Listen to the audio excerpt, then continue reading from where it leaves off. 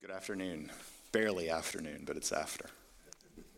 I'm Norbert Michel. I'm Vice President and Director here at the Cato Institute's Center for Monetary and Financial Alternatives, and I'll be moderating today's event. For those of you who are here in person, welcome to the Cato Institute. For those of you who are joining us online, thank you for tuning in. And we will be having a great discussion today about David McLean's new book. It is Shareholder, Capitalism, How the Pursuit of Profit Benefits All. And we are also joined by Ed Rock. David is I'm going to do a short bio here. David is the William G. Drahms Professor of Finance and the Finance Area Chair at Georgetown University's McDonough School of Business. I thought my title was long. He's an accomplished researcher in corporate finance. He's very well published. He has publications in some of the world's top journals, including Journal of Finance and Journal of Financial Economics, or as people like us like to call them, JF and JFE. Ed is the Barton Lipton Professor of Law and the co-director of the Institute for Corporate Governance and Finance at New York University's Law School. Also an accomplished researcher, Ed has over 50 publications, many of which are in corporate law and corporate governance. And he's researched many, many topics under that umbrella, including politics and corporate law, which makes him perfectly suited to discuss this topic. And not that anyone really cares too much, but I also, me, the moderator, have a background that's at least half in corporate finance, which makes me perfectly suited to just kind of listen to what these guys have to say. That's what I'm going to do. Here's the plan. David is going to provide about 20 minutes or so of remarks. He's the author. He goes first. Ed will then provide about 15 minutes of his own comments. Ed has some slides. David does not. And then they'll go back and forth, attacking each other, not really, for about 10 minutes. And then we'll open up questions to the audience, and I'll remind then, but I'll also preempt now, and ask that when you do ask a question, please ask your question in the form of a question. And with that, I'm going to sit down and please welcome David McLean. Thank you. So I want to thank Cato Institute for putting this on. Thanks everyone for coming, both here and on Zoom. So a little bit of background. So why write a book on shareholder capitalism? So I'm a finance professor, and if you take a finance course, say an introductory course, or even a corporate finance course like I teach, we usually start by saying, well, the goal of the firm is to maximize shareholder value.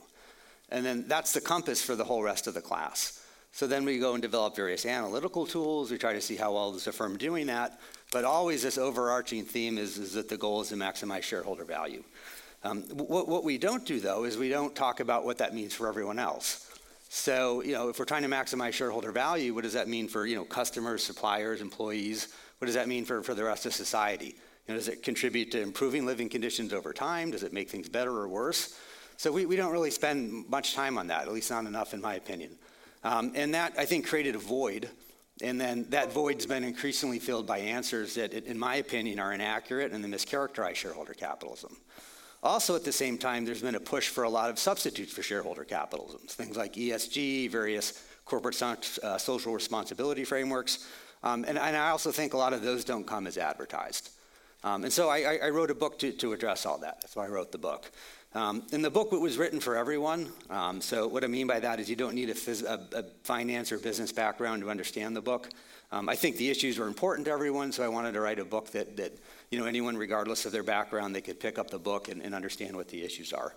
So I'll first offer a few comments about shareholder capitalism and why I'm a proponent for it, and then I'll talk a little bit about the various corporate social responsibility frameworks and what I think some of the problems are. So the case for shareholder capitalism, at least the one that I make in the book, the case for it is that it's good for non-shareholders. So the case for shareholder capitalism, the one I'm making, it's not that shareholders deserve things and they're great and we need to give them all this stuff. Is that it's actually good for non-shareholders. That if you live in a world where firms are trying to maximize shareholder value, that's good for everyone else, even if you'll never be a shareholder. And many seem to think, so a business creates wealth, for its shareholders by generating profits. And many seem to think that a profit somehow reflects the shareholders' gain at the expense of the other stakeholders, like the customers, the suppliers, and the employees. And I think that's a real misunderstanding. So the best way to think about shareholders and the other stakeholders is that they're trading partners. They're not competitors. They're engaging in mutually beneficial trading. And what I mean by that, so we can think, a customer will only buy a firm's product if it benefits the customer. So if I go to Starbucks, I buy a $3 cup of coffee, it must be that the value I placed on the coffee is more than $3, or I wouldn't have bought the coffee. And at the same time, Starbucks, the cost of the coffee was less than $3 for it, so it got to make it made a profit. So we engage in a mutually beneficial trade, and if you think of your economic life, all the things that you buy, all the goods and services, all those transactions are like that. You enter them because it benefits you, and at the same time, the other side benefits. And the same is true for employees. An employee only sells the firm their labor if it benefits the employee. In fact, where an employee chooses to work, they must be getting better than what any other firm or institution would offer them, or they would work somewhere else. And then suppliers, that's kind of silly. Sorry about that. Suppliers only sell their firms their goods and services if it benefits the supplier. So when supplier sells a firm its goods and service, the supplier makes a profit from that. So no one's forced to do anything here. Each party only trades if it benefits it, and profits reflect the shareholders' gains from all that type of trading. If there's no profit, then in the end, the trading wasn't mutually beneficial. The stakeholders benefited, but not the shareholders. So I think the best way to think of a profit is it's actually just a leftover that the business owners get to keep after they made all the other stakeholders better off. So the shareholders are actually eating last in shareholder capitalism, even though the goal of the firm is to create shareholder value. So when we say the goal of the firm is to create shareholder value, implicit in this is the fact that the firms must serve all the other stakeholders first. Otherwise, there is no shareholder value. So when a corporate manager goes to work and they're trying to, maximize shareholder value, they're not really thinking about their shareholders. They're thinking about all the other stakeholders, and then can they enter mutually beneficial transactions with each of those parties. And it's important to point out that this is easier said than done. Most new businesses fail to make profits and are gone within 5 years. Another thing that comes up with shareholder value that I think it's important to point out, shareholder value is inherently a long-term concept. So many of the critics of shareholder capitalism claim that it encourages short-termism, especially in publicly traded firms, and that somehow the shareholders, they really want short-term profits at the expense of investments that might create value in the long run. And so the ultimate goal in shareholder capitalism is we want to maximize shareholder value. So what exactly is shareholder value? It's the value of the business minus any debt. So what's the value of the business?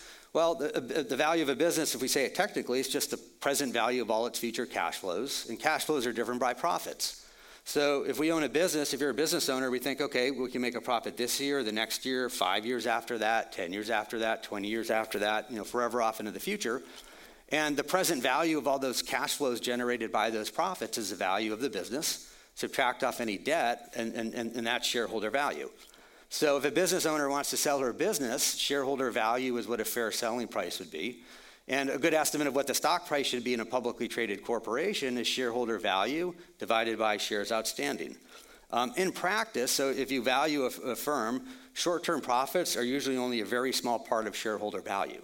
Long-term profits are far more important. So a good example of this, if we look at IPOs over the last 20 years, so these are firms that first came public, the majority are tech and biotech firms, and the majority of those were losing money. But they could still come public and be worth hundreds of millions or even billions of dollars. If we look at biotech firms, 95% have negative profits. The majority had no sales, but they could still raise all this capital. A salient example is Moderna. Moderna came public actually before the COVID pandemic. Moderna was losing, when it came public, hundreds of millions of dollars. It had never sold anything, but it was worth $7 billion at shareholder value. And so why is that? It's because shareholders look to the future. They look ahead when they value a business. And so shareholder value, it's a long-term concept. So how does a corporate manager maximize shareholder value? Well, of course, shareholder value is the value of the business minus any debt. So we want to maximize the value of the business. And the way you do that is you make investments where the future profits exceed the cost. So you play a long game. You don't play a short game. And firms regularly make investments that lower their current profits but increase shareholder value. So one example we could look at is Pfizer. Pfizer invested $14 billion in R&D in 2022. If Pfizer hadn't done that, it would have higher profits and maybe more cash on hand to pay dividends things. But that $14 billion likely made their shareholders right at that point in time richer, not poorer. Because everyone knows that Pfizer, when we invested the $14 billion, that's going to produce drugs in the future, and those future profits are going to be greater than the $14 billion. And that's why Pfizer can be, both invest and have lower current profits, but become a more valuable business. So how do things look at the economy level if all firms are engaging in shareholder capitalism? So the overarching problem of any economy is how do we allocate scarce resources that have alternative uses? So what goods and services should we make in what quantities, and what things should we not make? And just as importantly, what do we not make? And profits give us the answer. So profits reflect what a consumer is willing to pay for a good or service, less the cost.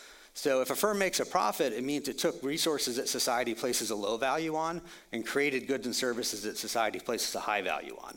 So when a firm makes a profit, the economy grows and society's better off. So when firms are governed by profit seeking, all of a society has a de facto rule that says only use a scarce resource if you can create something that's of greater value. If you can't do that, leave the resource there and let somebody else use it for a better purpose. So profits are a really good way to measure whether a firm creates value for society. As a thought experiment, imagine if every firm strived for losses instead of profits. So a loss is I take something of high value and I create something of low value. Right? So take something that society places a high value on, make something that society places a low value on. When you do that, actually the economy shrinks and society gets poorer. If all firms did that for a long enough period of time, we'd all be back to living in poverty. So the profit motive is an important one. So now I want to switch gears a little bit, and I want to discuss the idea that firms should also pursue various social responsibility objectives. And so the critics of shareholder capitalism, they want the pursuit of social responsibility, some type of social responsibility, if not the goal, at least as a goal. So instead of a firm just trying to create shareholder value and generate profits, it needs to have these other kind of social or environmental goals in mind that should govern its behavior and that it should adhere to, and might even become before profit or,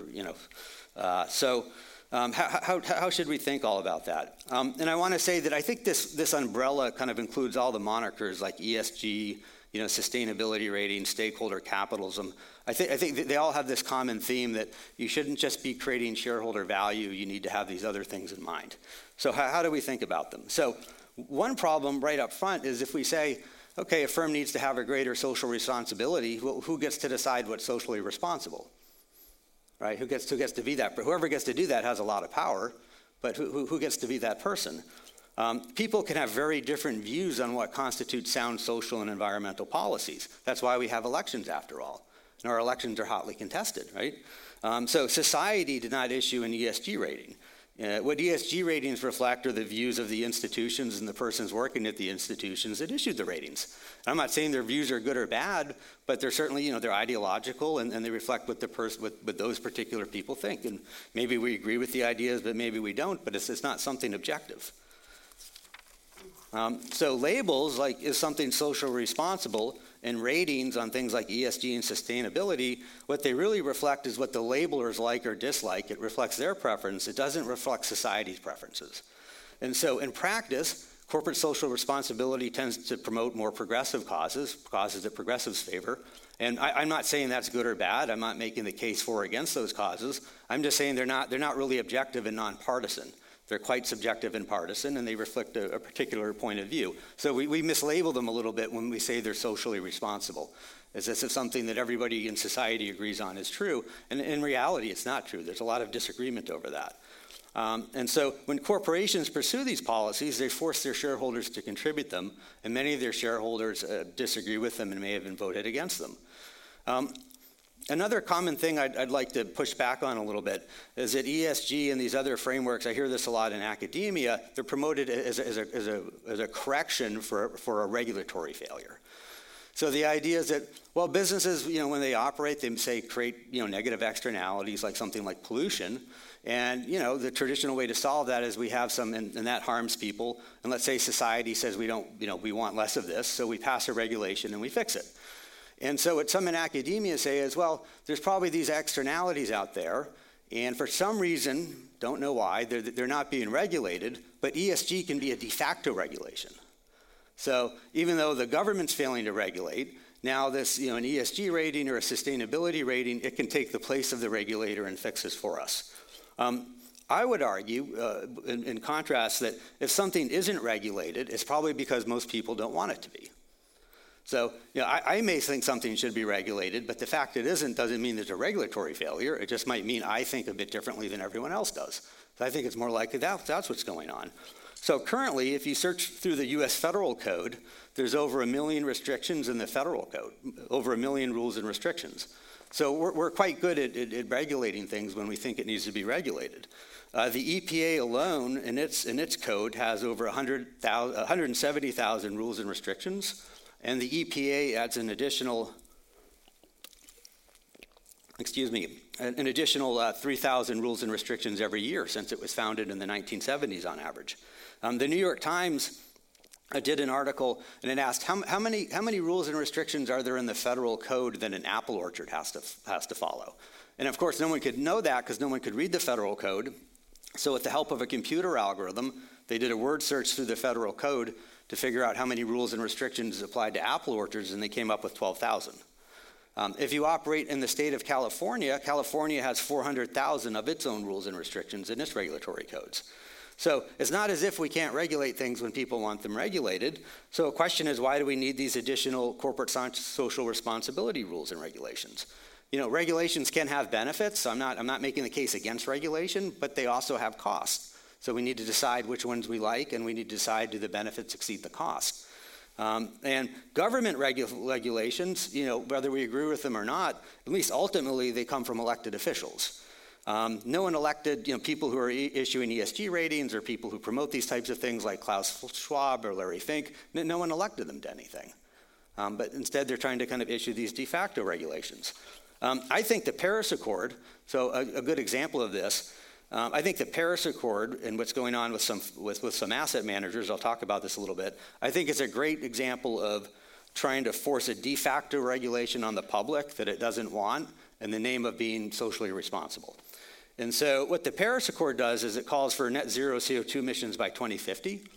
And currently that's not a law or binding regulation on any U.S. firm. There's no rule that says U.S. firms have to have net zero CO2 emissions by 2050.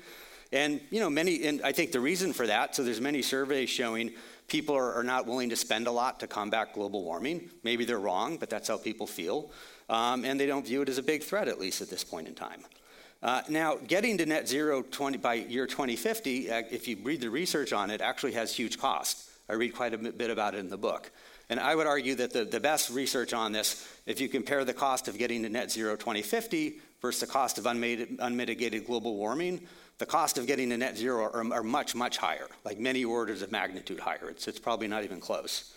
And so for that reason, that's probably why people don't want that as a policy. Yeah, what we have is fund managers, such as like BlackRock, State Street, Fidelity, working in concert with the United Nations and some help from the World Economic Forum. They're trying to get firms to force corporations to comply with the Paris Accord. So even though it's not a real regulation, they're trying to tell corporations, well, you need to comply with it anyway. They're trying to make a de facto regulation. And what I would say is, like, if voters want that Paris Accord, if we all decide, we the people, that we want net zero 2050, regardless of what the research says, regardless of my own opinion, if that's what people want and it becomes a regulation, then fine. That's how our system works. But what we shouldn't have is something that most people don't want, that is very expensive, kind of being forced on us, via asset managers kind of working in concert with the UN in the name of sustainability or responsibility or things like that.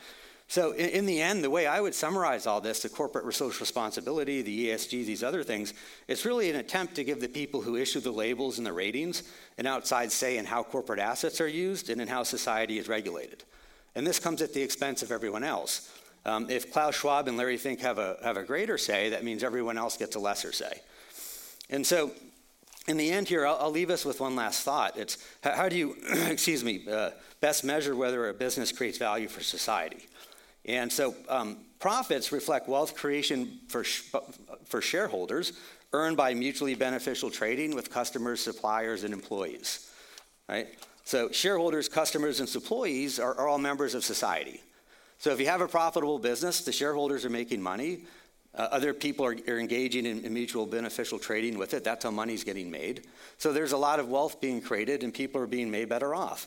And a wealthy society is a society full of businesses engaged in this type of mutually beneficial trading. Without this trading, we all live in poverty. If you want to ask why are rich countries rich and poor countries poor, it can be many reasons, but one thing you'll see in wealthy countries is there's lots of this business going on with mutually beneficial trading, and in poor countries you'll see an absence of that. So I would argue that this type of trading best reflects whether business creates social value, much better than an ESG rating or something like that. And shareholder capitalism encourages more of this type of mutually beneficial trading that can benefit everyone, and that's why I'm in favor of it. So yeah, that's all I have. Thank you. Thank you. Thank you, David. And now we will have some comments from Ed.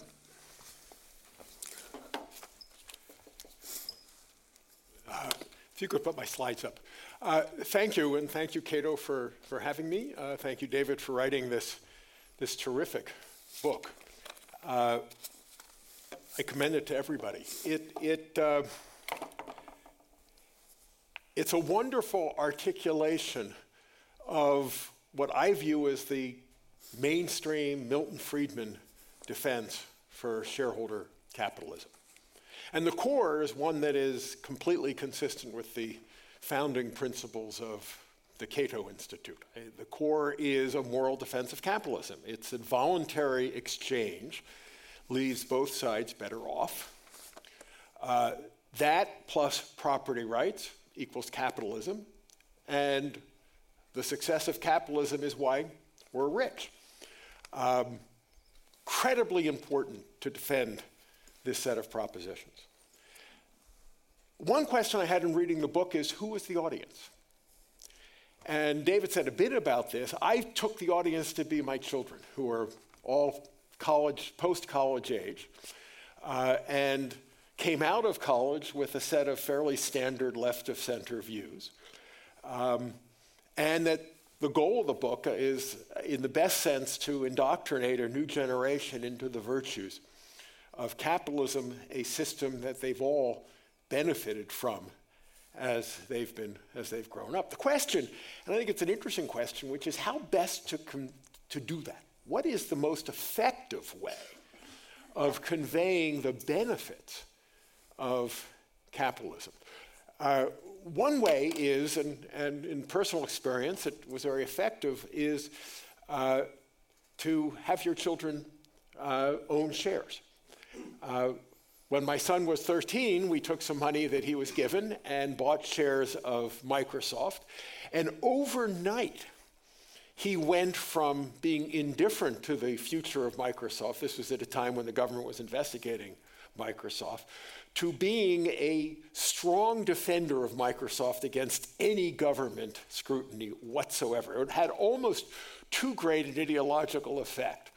And it seems to me that as one thinks about how to defend the system, providing people with a stake in the system is a pretty good way to shift the way that they think about it. And indeed, if you go back to the 1980s, the whole justification for tax benefits for employee stock ownership plans was to turn employees into capitalists, to turn employees into investors with the effect on their views that might come from that. I'm not sure it worked particularly well, but it's I think something worth returning to as we think about how to convey this set of lessons. So how well does shareholder capitalism do in defending the system? And for this, I want to take two thought experiments, because I think the test is not against the dumb undergraduate, but against the smart progressive undergraduate. And so imagine a bright undergraduate. Will this convince him or her that his or her best versions of the progressive critique are wrong? And the second, because they come in for a lot of criticism of the book, is the perspective of Marty Lipton or Klaus Schwab or the Business Roundtable, who in David's view are all stakeholderists of some sort. So I want to think about three counter-arguments in this regard. One is the externalities problem. The second is the problem of politics and regulation. And the third is the issue of short-termism, which David has focused a lot of attention on in the book. To start with, let me just put my finger on an ambiguity in the very phrase shareholder capitalism, and we'll come back to this in the course of my remarks. One view is that this has to do with the goals of corporate governance, pursuing the benefit of shareholders versus other stakeholders. But there's a second which goes to the means of corporate governance. Are the means of corporate governance, is this goal best achieved by increasing shareholder power versus managers or restricting shareholder powers versus manager? And the shareholder stakeholder vector is one vector, the shareholder manager vector is another vector, and the two of them is where corporate governance today is located. Okay, so what's the traditional defense that David does such a great job of articulating? Corporate governance, shareholder capitalism, capitalism of any sort, isn't self-justifying. The justification has to be that ultimately it promotes general welfare. And this is what David means when he talks about the benefit not just to shareholders, but to non-shareholders. And in the classic shareholder defense, the manager's duty is to promote the value, the interests of shareholders by maximizing firm value, that externalities are the job of government that sets boundary conditions by regulation, and that shareholders in that system are best understood as the owners and managers as their agents engaging in what I think of as a constrained optimization task, namely maximizing the value of the firm within the limits set by regulation. And the link to general welfare is Adam Smith. It's that the invisible hand of the market, individual firms pursuing their private interests, promote the general welfare. The problem is, and this is the bright undergraduate point, the problem is, are externalities well controlled by regulation? And the bright undergraduate might say, no, because massive corporate political contributions and lobbying interferes with the legislative branches and the regulatory branches controlling regulation and leads to legislative deadlock. And the bright undergraduate would point to, years ago pointed to tobacco, now will point to carbon and point to the absence of a carbon tax despite strong evidence that climate change is a significant problem for everybody. Now, how do you respond to that? I don't want to get into the debate. David has a series of responses to this that leave me thinking it's plausible. It's plausible that there are some externalities, and I think of carbon as a good example, that are not well controlled by regulation. And there's a second set of arguments that I think are also quite interesting, which is that whatever one thinks about the optimal regulation of carbon or the implementation of a carbon tax, one can be quite skeptical whether shareholder or corporate-driven mitigation is likely to succeed. And how does the undergraduate respond to this? And here I think it's actually a genuinely interesting debate. Because take the issue of the carbon tax. For years, the major oil companies put huge resources into lobbying against a carbon tax. And then the ESG forces, if you will, started putting pressure on the publicly traded oil companies to take the social cost of carbon into account in their capital allocation decisions. And so we had engine number one at ExxonMobil, we've had pressure on Shell, we've had pressure on Chevron. What's so interesting is that a few years ago, the American Petroleum Institute, the lobbying organization of the petroleum industry, changed its views and now supports a carbon tax. Now, how did that happen? One account is they didn't mean it, that they knew it wasn't going to happen, and so it was politically useful to say it. But another is that one story I've heard is that the major oil companies threatened to leave the API, accusing them of being in the pocket of the independents, and essentially saying, we, the majors, because of shareholder pressure, this shareholder-driven climate activism, we, the majors, have to take the social cost of carbon into account in our CapEx decisions, and we want our competitors, the independents, to have to suffer from that same restriction. In other words, and this is the argument that I think the bright undergraduate would make, is that shareholder-driven climate activism, while not directly a good way to create regulation or de facto regulation, might change the politics. A very interesting set of concerns. Let me turn now to stakeholderism, which gets so much attention in the book, and offer a limited shareholderist defense of stakeholderism. And here the targets in the book are Klaus Schwab and the World Economic Forum, which is currently meeting in Davos, and so we get daily reports. Marty Lipton from Wachtell Lipton, who is the most distinguished defender of corporate management, and the Business Roundtable, the organization of CEOs of major corporations, which in 2019 issued its famous statement, which David and others take as an embrace of stakeholderism. Let me start by a sort of cynical view, which is, how plausible is it that these pillars of the business community are actually anti-capitalist? Might something else be going on here? If you take a look at the Business Roundtable statement issued by these CEOs in 2019, what they say is that while each of our individual companies serves its own corporate purpose, we owe a fundamental commitment to all our stakeholders.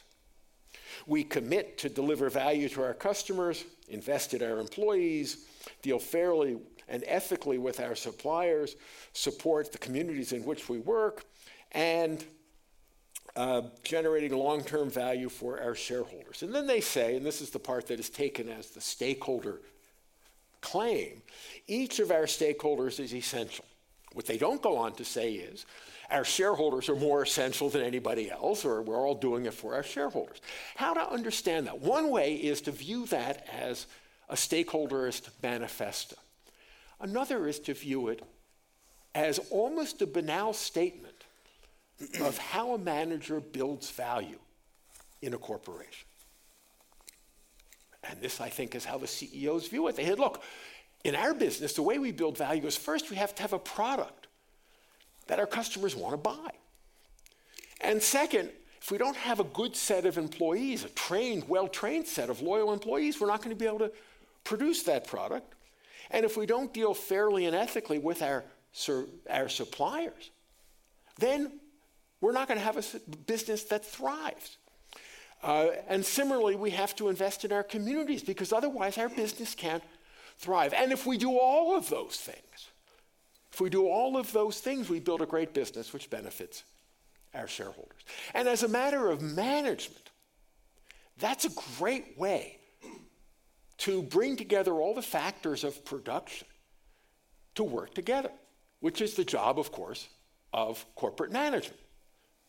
As a management strategy, to spend all your time saying to your employees, your customers, your suppliers, that really all you're about is maximizing shareholder value, is a lousy way to get everybody to work together. It's not that they don't care about shareholder value, they obviously do. But that's an argument that you want to treat your stakeholders well, because that's how you build shareholder value. It is a stakeholder, it's an instrumental view of stakeholderism. Now, is that a good or a bad approach? Well, this particular approach is something that Milton Friedman, in his great essay in the New York Times Magazine years ago, found particularly offensive. And in one of the great sections in the essay, he rags on corporate managers who he thinks are just trying to pander to public demand, and in doing so is undermining the legitimacy, the social and political legitimacy of capitalism. And he may be right. That, I think, is a very strong critique of mouthing sort of platitudes that seem to give credit to anti-shareholderist forces. Let me turn now for a few minutes on this problem of short-termism. Something we've heard a huge amount. It's something that David spends a fair amount of time in the book focusing on and rejecting as a problem with shareholder capitalism, at least as he defines it, maybe not rejecting it as a problem with what we now see in the marketplace. The short-term fallacy, he says, is based on a false claim that shareholder capitalism encourages managers to focus on short-term profits at the expense of long-term growth. Let me provide a brief way of thinking about short-termism that a way of thinking about short-termism that is consistent with everything that David teaches in his basic finance, corporate finance course. Imagine you have two types of shareholders in your market. You have the short-termists, think of activist hedge funds. And you have long-term shareholders, think of index funds who are invested forever. Assume further that the short-term shareholders are very influential with the long-term shareholders and with managers, and will work to replace managers who cross them. And assume further that there are two types of projects that managers can invest in. There's Project A, with a net present value of 100, and minimal asymmetry of information. It's really easy to communicate this. Think leveraged recap. Think stock buyback. Easy for an outsider to analyze. The second is a complex long-term project, developing a new pharmaceutical intervention, developing a new high-tech product. Very good long-term, very expensive, but with a net present value of $200, but lots of opacity. In a world in which the short-term shareholders have a lot of influence, managers, rather than crossing the short-term shareholders, will systematically, the short-termists say, systematically adopt Project A rather than Project B. And the effect of that is a reduction in long-term shareholder value. That's the model of short-termism that I think Marty Lipton's worried about. That's the model of short-termism that we should all be worried about, is whether the possibility that short-term oriented shareholders can interfere with what David teaches his students is the goal of corporate finance, which is to maximize long-term share value. And that's a problem. And that's a problem that raises not the shareholder-stakeholder issue. That's a problem that raises the shareholder-manager issue. Because on the managerialists, Marty Lipton, Klaus Schwab, the Business Roundtable, for them, the problem is short-term shareholder interests interfere with building great companies. And that instead, more discretion should be given to managers to manage, which requires a set of policy interventions in their view. In particular, insulation from market pressures. And so for the managerialists, things like staggered boards, things like dual-class capital structures, things like stewardship codes for long-term investors like index funds, things like the new paradigm that Marty Lipton and Klaus Schwab and the World Economic Forum developed. All of these things, from one perspective, look like stakeholderist innovations. But from their perspective are managerialist interventions. They are interventions through paying attention to stakeholders designed to insulate managers from short-term pressures so that they can make the highest net present value investments over the long term that David correctly teaches his students is what shareholder capitalism is really about. Now, that creates a set of accountability problems. You insulate managers from shareholder pressure, and you worry that they're going to pursue their private interests, their personal interests, rather than the interests of the firm. That's one of the big traditional controversies in corporate governance.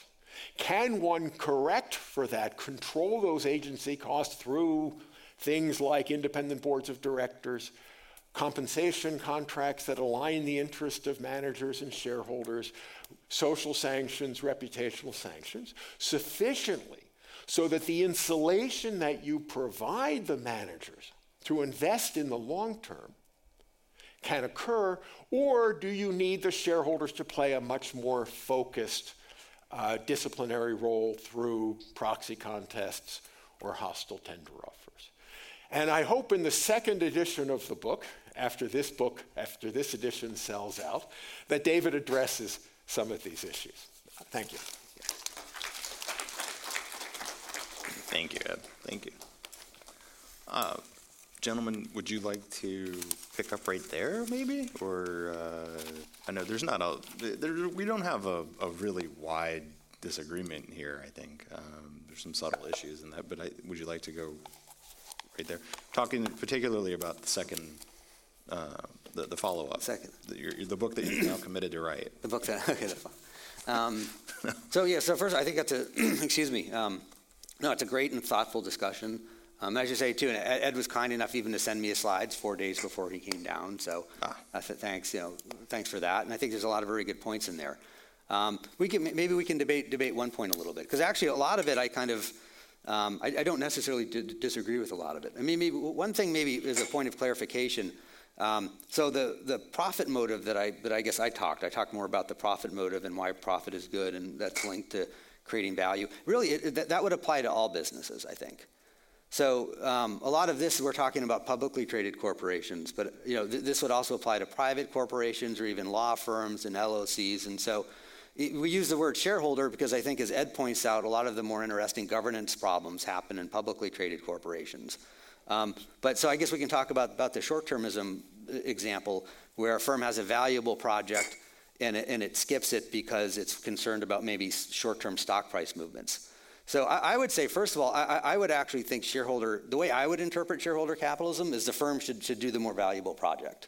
That's how I would interpret it. So I don't necessarily think, at least, or especially when we teach it, that a private firm should have a different set of rules than necessarily a public firm. Although Ed is right, public firms have these other things to deal with. But I think, like, in theory, how shareholder capitalism should work is really exactly like Ed says, and I guess even like Marty Lipton says, is that firms should do the most valuable project. So I think the issue is, and that really would maximize shareholder value. And I'm thinking of shareholder value is, so we've correctly valued the business, and what Ed's pointing out is, well, maybe in the short run, the stock price isn't quite aligning with that.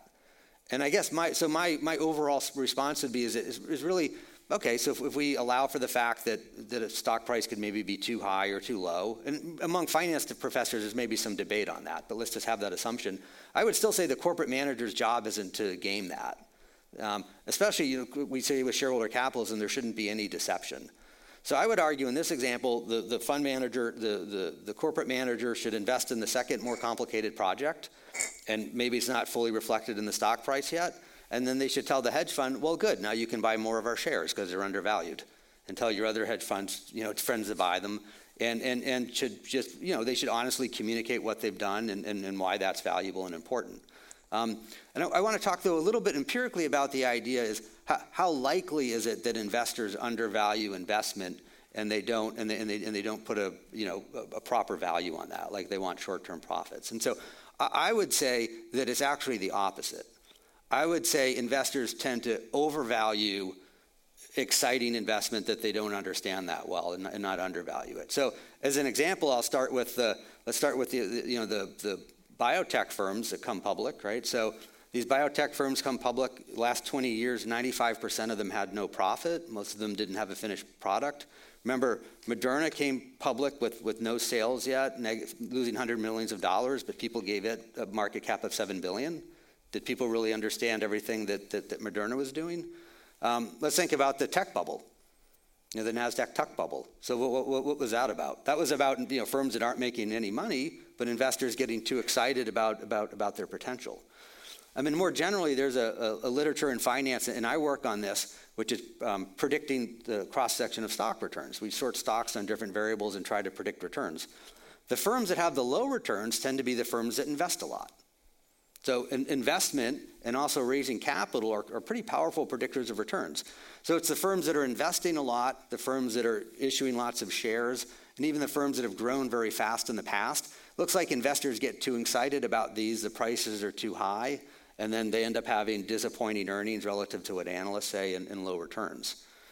So I would say empirically, so yeah, I'm sure in some places short-termism could be a problem, but at least from what I've seen, I think empirically it goes the other way. And actually there's even academic papers in finance showing that managers cater to these beliefs. So let's say you have a firm that doesn't have a lot of growth ahead of it, but investors think it does, so it has a very high price. That firm will invest more than it should just to cater to those beliefs and keep the price high. And I think that's also wrong too. I think that's also a violation of shareholder capitalism because you're deceiving people here rather than creating value. So I guess that would be, so I don't know if Ed wants to, sure. So a couple of comments. Yep. I think I agree with everything you say. One is to just point out that the way you use the phrase in the theory shareholder capitalism, it's a normative standard. It's a standard that we aspire to, that we should hope firms aspire to, and many of them may, as you say, for a variety of reasons, fall short. That there may be many firms owned by shareholders that don't follow the dictates of shareholder capitalism for one reason or another. And part of what's interesting is figuring out why, what gets in the way of that. The difficulty on short-termism is to the extent that what I described takes place, that there are foregone higher net present value projects, you can't observe them. So empirically, there's no way to measure the magnitude of that effect. It's a perfectly plausible effect. Some people have the view that corporate managers forego higher net present values projects a lot. Others think very little. Very hard to know what the right answer to that is because you can look, for instance, at IPOs, as you suggest, but it's entirely possible that the IPO market works differently than capital markets with respect to mature companies. That there could well be overvaluation of companies in the initial public offering for a whole set of reasons having to do with hopes and dreams and various other things. At the same time as with respect to mature companies, this problem exists. You have different sorts of players. In the IPO context, you've got the key players are the venture capitalists, the entrepreneurs, and the buyers in IPOs, which are primarily institutional investors. In the mature companies, you've got hedge fund activists who are different types of people than the venture capitalists. You've got, again, institutional investors. And now you've got corporate managers who don't have the same stake in their companies that the founders have in venture capital-driven startups. So it's entirely possible that both effects take place. I don't have a view as to the magnitude because I don't know how to measure it. I don't know how to measure the cost of foregone projects that can't be observed. But it worries me, this idea that there's a shadow effect of hedge fund activism that interferes with shareholder capitalism. It seems to me as a policy issue that we ought to think about.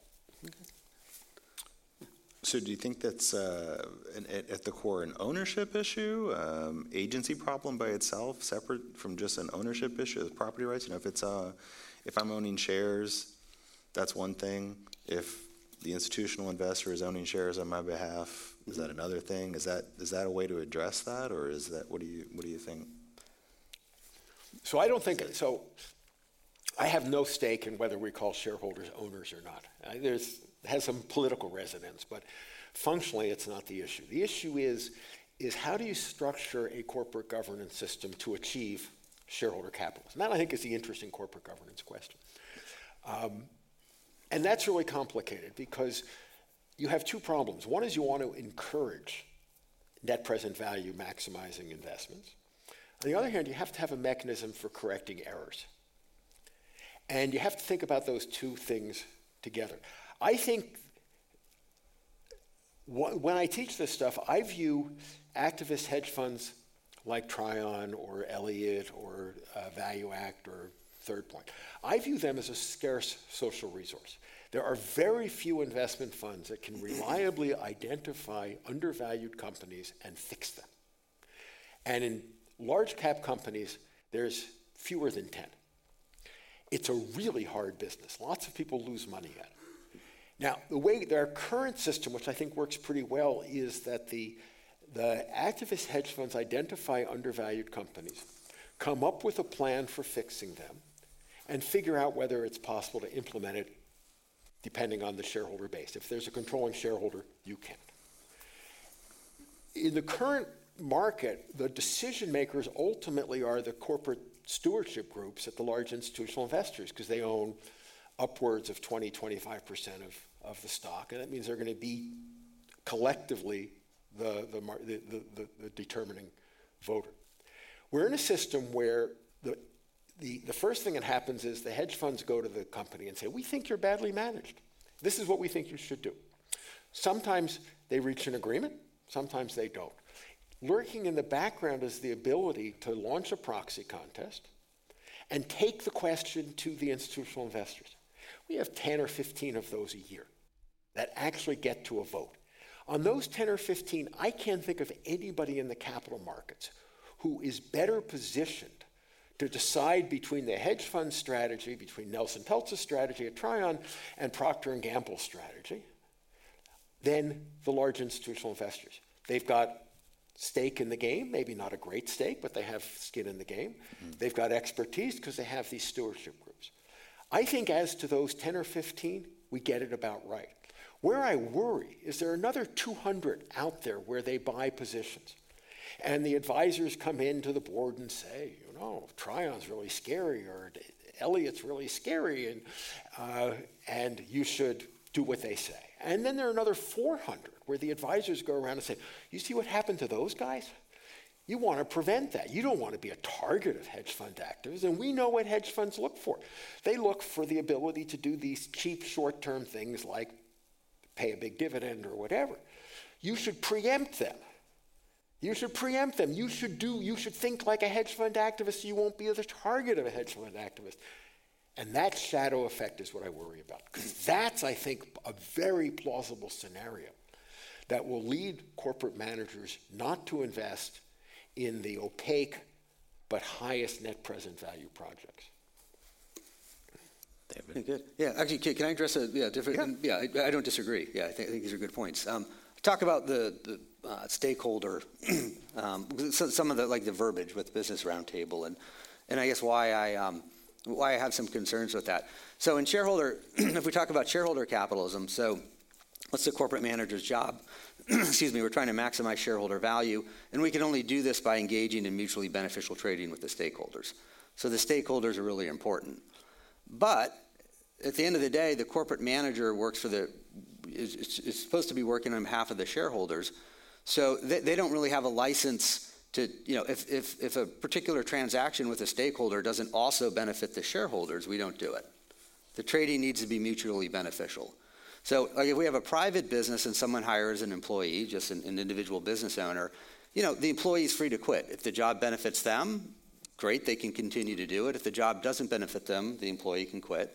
And the business owner has the same thing. The employee creates value for the business owner. but if that ceases, the business owner doesn't have to keep hiring the employee. A corporate manager, therefore, should just be in a publicly traded corporation, just really a substitute for the private business owner.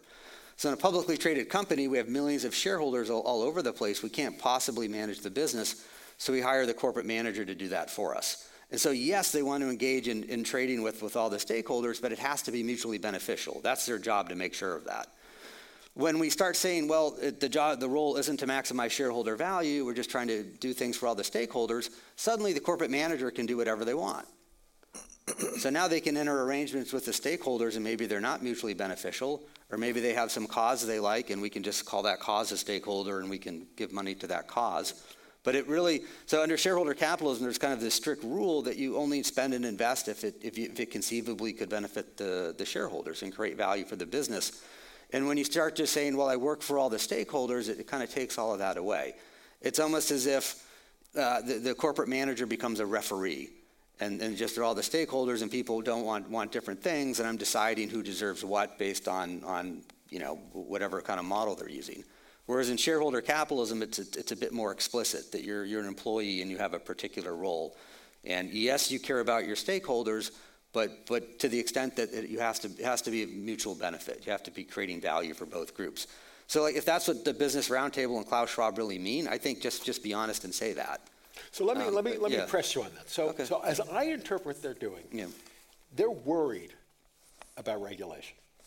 They're worried that in the wake of the financial crisis, where employees feel like they didn't get a fair shake, that appeals like my former Penn colleague Elizabeth Warren's Accountable Capitalism Act, or Marco Rubio's equivalent sort of thing, or Bernie Sanders' version of it, that they're worried that has some political purchase. And that their view, and they're very sophisticated political actors, their view is that embracing principles of stakeholderism is the private sector way of preventing intrusive regulation. Now, you can argue that that's not true. Fair argument. But let's assume they're right. Let's assume that this is a compromise necessary to prevent intrusive regulation that will, in fact, have a substantial effect on long-term share value by, for instance, mandating 40% of the board seats being held by employee representatives. If that's what they're doing, do you object to it? Somewhat, because I think you could just explain creating shareholder value already requires this type of stakeholderism. I don't know why you just can't explain it to them honestly. Yeah, I guess I get uncomfortable with things where there has to be some deception in it. I don't know. It seems like it's not excessively complicated, so why can't we just explain to everyone that when you're pursuing shareholder value, you're also doing good things for these. And the argument they would make, I think they have made, is that in a populist moment, that doesn't work. It doesn't work. And so trimming your sails a bit is a good, because you look at Davos, right? Yeah. It's not like it's filled with these socialists, right? It's the watering hole of the economic elites, and they embrace this, I think, as a way of warding off regulation. Now, I don't know. I'm uncomfortable with it for precisely Milton Friedman's reasons, which is I think it gives away much too much. It concedes too much to the critique. And I'll know, and right before we go to questions for the audience, I'll throw in here on something that I do know a little bit about. You could talk to the banking industry right now, and they kind of did that years ago, and right now they're not too happy. So you might get a lot more than you wish for if you go that route, and you probably not stave it off as much as you just get buried under it. Maybe 20, 30 years later, and somebody comes out and says, we're going to raise capital requirements. And but you've already made that deal. You've already accepted something thinking that you wouldn't get too much of it. And maybe you don't right there, but you're probably not going to like that decision further on, further down the road. Anyway, had to throw that one in. So we'll go to our Q&A period. Remind people who are the online audience, if you're following this, you can submit questions directly on the event webpage, Facebook, or YouTube, or X, using hashtag CatoBooks. And then for anybody here, please do speak clearly, and I will again remind people, please ask your question in the form of a question. Let's go here. Well, we have two in the front. It's either one. Let's go there. To what extent is this short-term problem self-curing? That a lot of the people on the street will simply buy S&P 500 index fund, which takes care of itself, and a little few will say, oh, we want things with more risk, and go for the things that the hedge funds are pushing. So from the small proportion that is so short-term, is that really a problem? So I'm the one who believes in short-termism. I'm not sure it's a problem.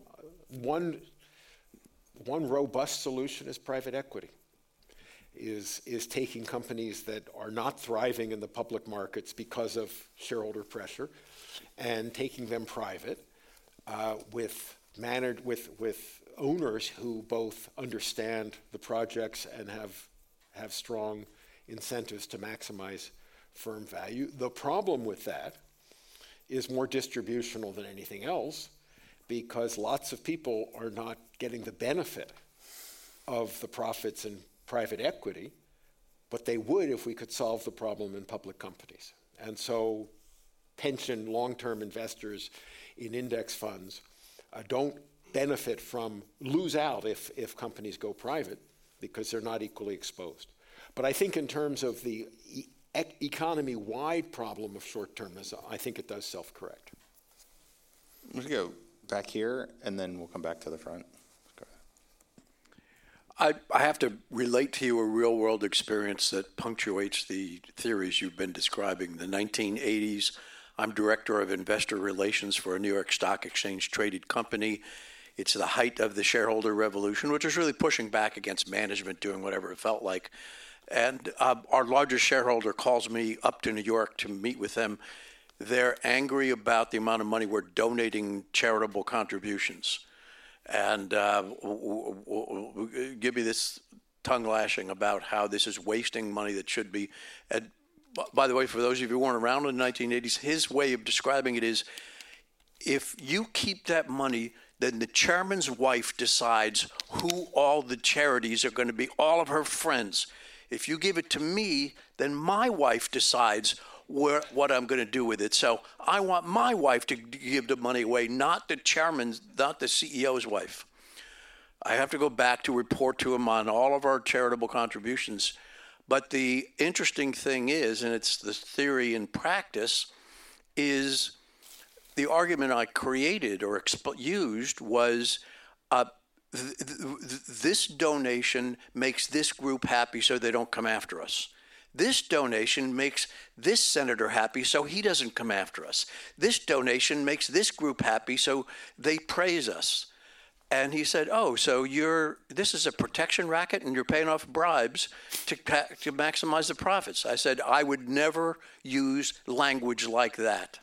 He said, we're done. I don't care. You're fine. They never questioned us again. My question is, the theory works well in everything except the consumer markets, because anybody who has experience with the consumer markets, these are not real percentages, but a quarter of consumers buy on emotion, have no idea what they're buying. A quarter of them are incapable intellectually of making logical, rational decisions.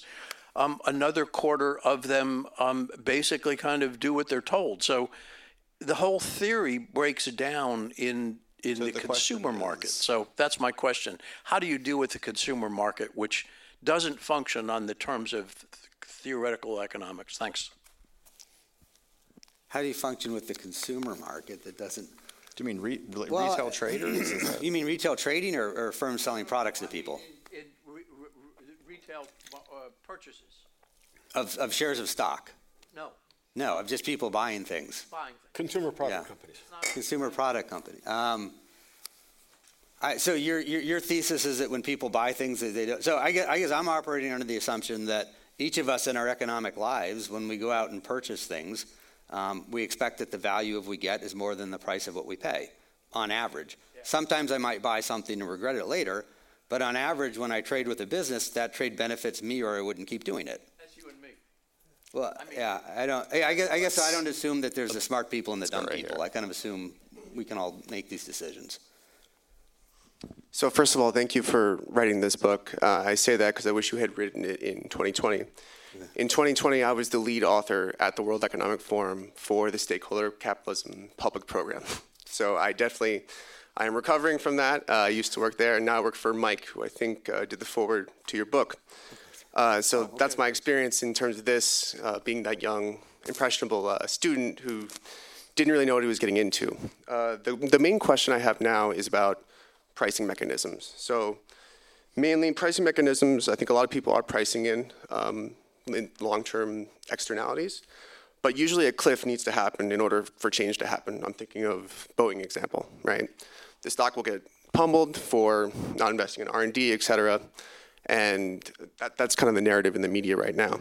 So what I'm wondering is, number one, what needs to change for a pricing mechanism, or what piece of policy needs to change where we can have a better, more efficient way for management to deal with long-term externalities that a lot of ESG investors say, our ESG ratings are our warning signals for 10, 20, 30 years out the line. What do you think we need to do in that sense right now? What do you think isn't being priced? Long-term externalities that many ESG investors seem to be so worried about, that are somewhat up in the air and not really tangible, but how would you deal with that now? So price like within the firm stock price, or you mean like the firm should account for that when it's like pricing externalities. So an ESG company who gets a bad score now, who has a high carbon emission, they will have a lower score, and they said, you haven't adequately priced in the effects of climate change onto your supply chain, et cetera, et cetera, et cetera. And so they hurt it with this secondary rating. Yeah. So pricing's not a good word, but maybe rating. Thank you. Yeah. So I think how to price that's kind of a bit debatable. So I would say there's a new special issue in climate change economics, and it's actually dedicated to looking at the cost-benefit analysis of the Paris Accord, right, getting to net zero 2050. And I might be forgetting the numbers. There's a paper in there by Richard Toll. I think he's the world's most highly cited kind of climate change economist. And he does a meta-analysis where he takes 61 estimates from 39 different studies and says, what's the effect of climate change on the economy by the year 2050? His estimate from the 39 studies is 0.5% of GDP. By the year 2100, he gets to about 3%. That 3% number, you can find this in many places. The total cost of climate change on the economy between now, at year 2100, is probably between 2 and 3%. When we looked at so then the people who are talking about all the externalities and we need to get to net zero, so in the same issue, there's a team of MIT researchers, and they estimate what would it cost us to get to net zero by year 2050. So they think it's 16% of GDP, as opposed to Toll's 0.5%. And then by the year 2100, it's 10% of GDP, as opposed to 3%. So the first thing is, I think that people need to get a real handle on what that actually, what the effect of climate change might actually be. And so what I say is that with the ESG people and the other people pushing for net zero, so, and I think Ed said this too, so ideally, so if we can look at a 2018 paper on this by William Nordhaus, the optimal policy would be probably a climate tax, a carbon tax. It starts very low and increases over time. That's not what people are proposing. People are proposing we're going to go to net zero completely by year 2050, and it looks like that policy is much worse than, so you have the optimal policy, the do nothing, and then the net zero policy. And the net zero policy, it looks like the do nothing is much closer to optimal than net zero. I'd say according to kind of good researchers. So the first thing is that when you ask people about how big the externalities are, I'm not sure we actually kind of know that. And I would say I think the ESG crowd's assuming much bigger numbers than what I think some of the latest research shows. And we can debate over what the research shows. But I think that's the problem with climate change, is people don't really agree over how big a problem it is. So I favor, I don't want to say like I'm in favor of regulation, because sometimes I don't like regulations, but let me say one other thing with the climate change things. What the climate change research also shows is that if in the US and Europe you take a very aggressive CO2 mitigation strategy like net zero 2050, but the rest of the world doesn't do it, you end up with the same climate. Because China, India, developing world increasingly, create more of the CO2 emission. So it really doesn't matter what you're, so this whole thing like it's priced, and what we do in Europe and the US, if everyone continues on as is, at least according to the models that I've seen, it doesn't really matter that much. So it all sounds like I think it's a bit ideological, and I don't think people talk very confidently like we need to price the externality, and they're being very confident like they know there is an externality in what the price is. And I'm very skeptical of that. And I've taken the time to read the better research on that, and I'm not sure I don't think it really matches up with what they say. So Let me just follow up on that answer. I think there are different perspectives. One is a firm-specific perspective, a second is a portfolio perspective, and the third is a social perspective. If you're a property casualty insurance company writing homeowners insurance in Florida or California, shareholder capitalism tells you you need to take the effects of climate change into account in deciding whether you're going to continue to write policies, and if so, what you're going to charge. That, I think, is utterly uncontroversial. That's a real effect of climate change on investment strategy. It's a real effect of climate change on firm management. But it's completely within the standard model, because obviously if you're a homeowner insurance policy, if you're writing homeowner insurance policy in places where there seems to be an effect of climate change, you have to price it in. That's one way to price it in. A second set of arguments has to do with if you're a portfolio investor like BlackRock or Vanguard or State Street and you hold the whole market. Does it make sense, for instance, to lean on ExxonMobil or Chevron to reduce their carbon emissions, not because that's good for Exxon or for Chevron's stock price? Let's assume that it reduces the stock price by 20%. You might nonetheless, some people have argued, think that's a good thing, because from a portfolio perspective, it's net positive for you, because the effect of the carbon emitted by Chevron or Exxon affects all your other portfolio companies. And there's a set of people who, what goes under the name of systemic stewardship, who say we should be doing that. There's a third level that says, okay, regardless of what's happening to individual companies, we're not talking about, there's a difference between fire insurance and preventing fires. And that if the world is in fact on fire because of carbon emissions, we have to figure out a way to solve that. Those are three separate debates, three separate issues. The first, it strikes me as utterly uncontroversial and everybody's going to do it. The second is, in corporate law terms, very controversial, because corporate law is primarily focused on maximizing single firm of producing companies that are wealthy and not taking into account an investor's other kinds of investments. And at the social level, it seems to me it's above my pay grade, because it really has nothing to do with corporate law or corporate governance. Okay, thank you. We're really getting close now. We're going to just end. Sorry, Bert. Sorry. I'm just going to end with what I think is a good wrap-up question that we got online, and it is basically this. What, if anything, is the biggest obstacle to shareholder capitalism today? What, if anything, is the biggest obstacle? I would say education. Yeah, I would say education. I think it's misrepresented. I think it's mischaracterized, not just in universities, but maybe in the way it's somewhat reported on. So I think if it was, and that's kind of why I wanted to write the book, because I thought, here's something that should be better understood. It's, I think, important for humanity, and I think it's being mischaracterized. And so I think Yeah, I think education and knowledge. And I also say, too, like if someone were to read my book, let's say they at the beginning they don't agree with the book and they read it, and in the end they still don't agree with the book, but they understand the arguments better, I think that's a win. So I think... So a better understanding of what it means. Yeah, just better understanding of the issues, and even if we don't all end up thinking the way I think, well, fine, but I think a better understanding of the issues is important. Yep. Okay. Ed, do you want to? So I think we live in a world of shareholder capitalism, to a first approximation. There are lots of frictions, but to a first approximation, we live in a world of shareholder capitalism. There is a question of defending the legitimacy of that system. And I think the solution to that is for everybody to read David's book. All right. Thank you both. Thank you very much. Thank you all.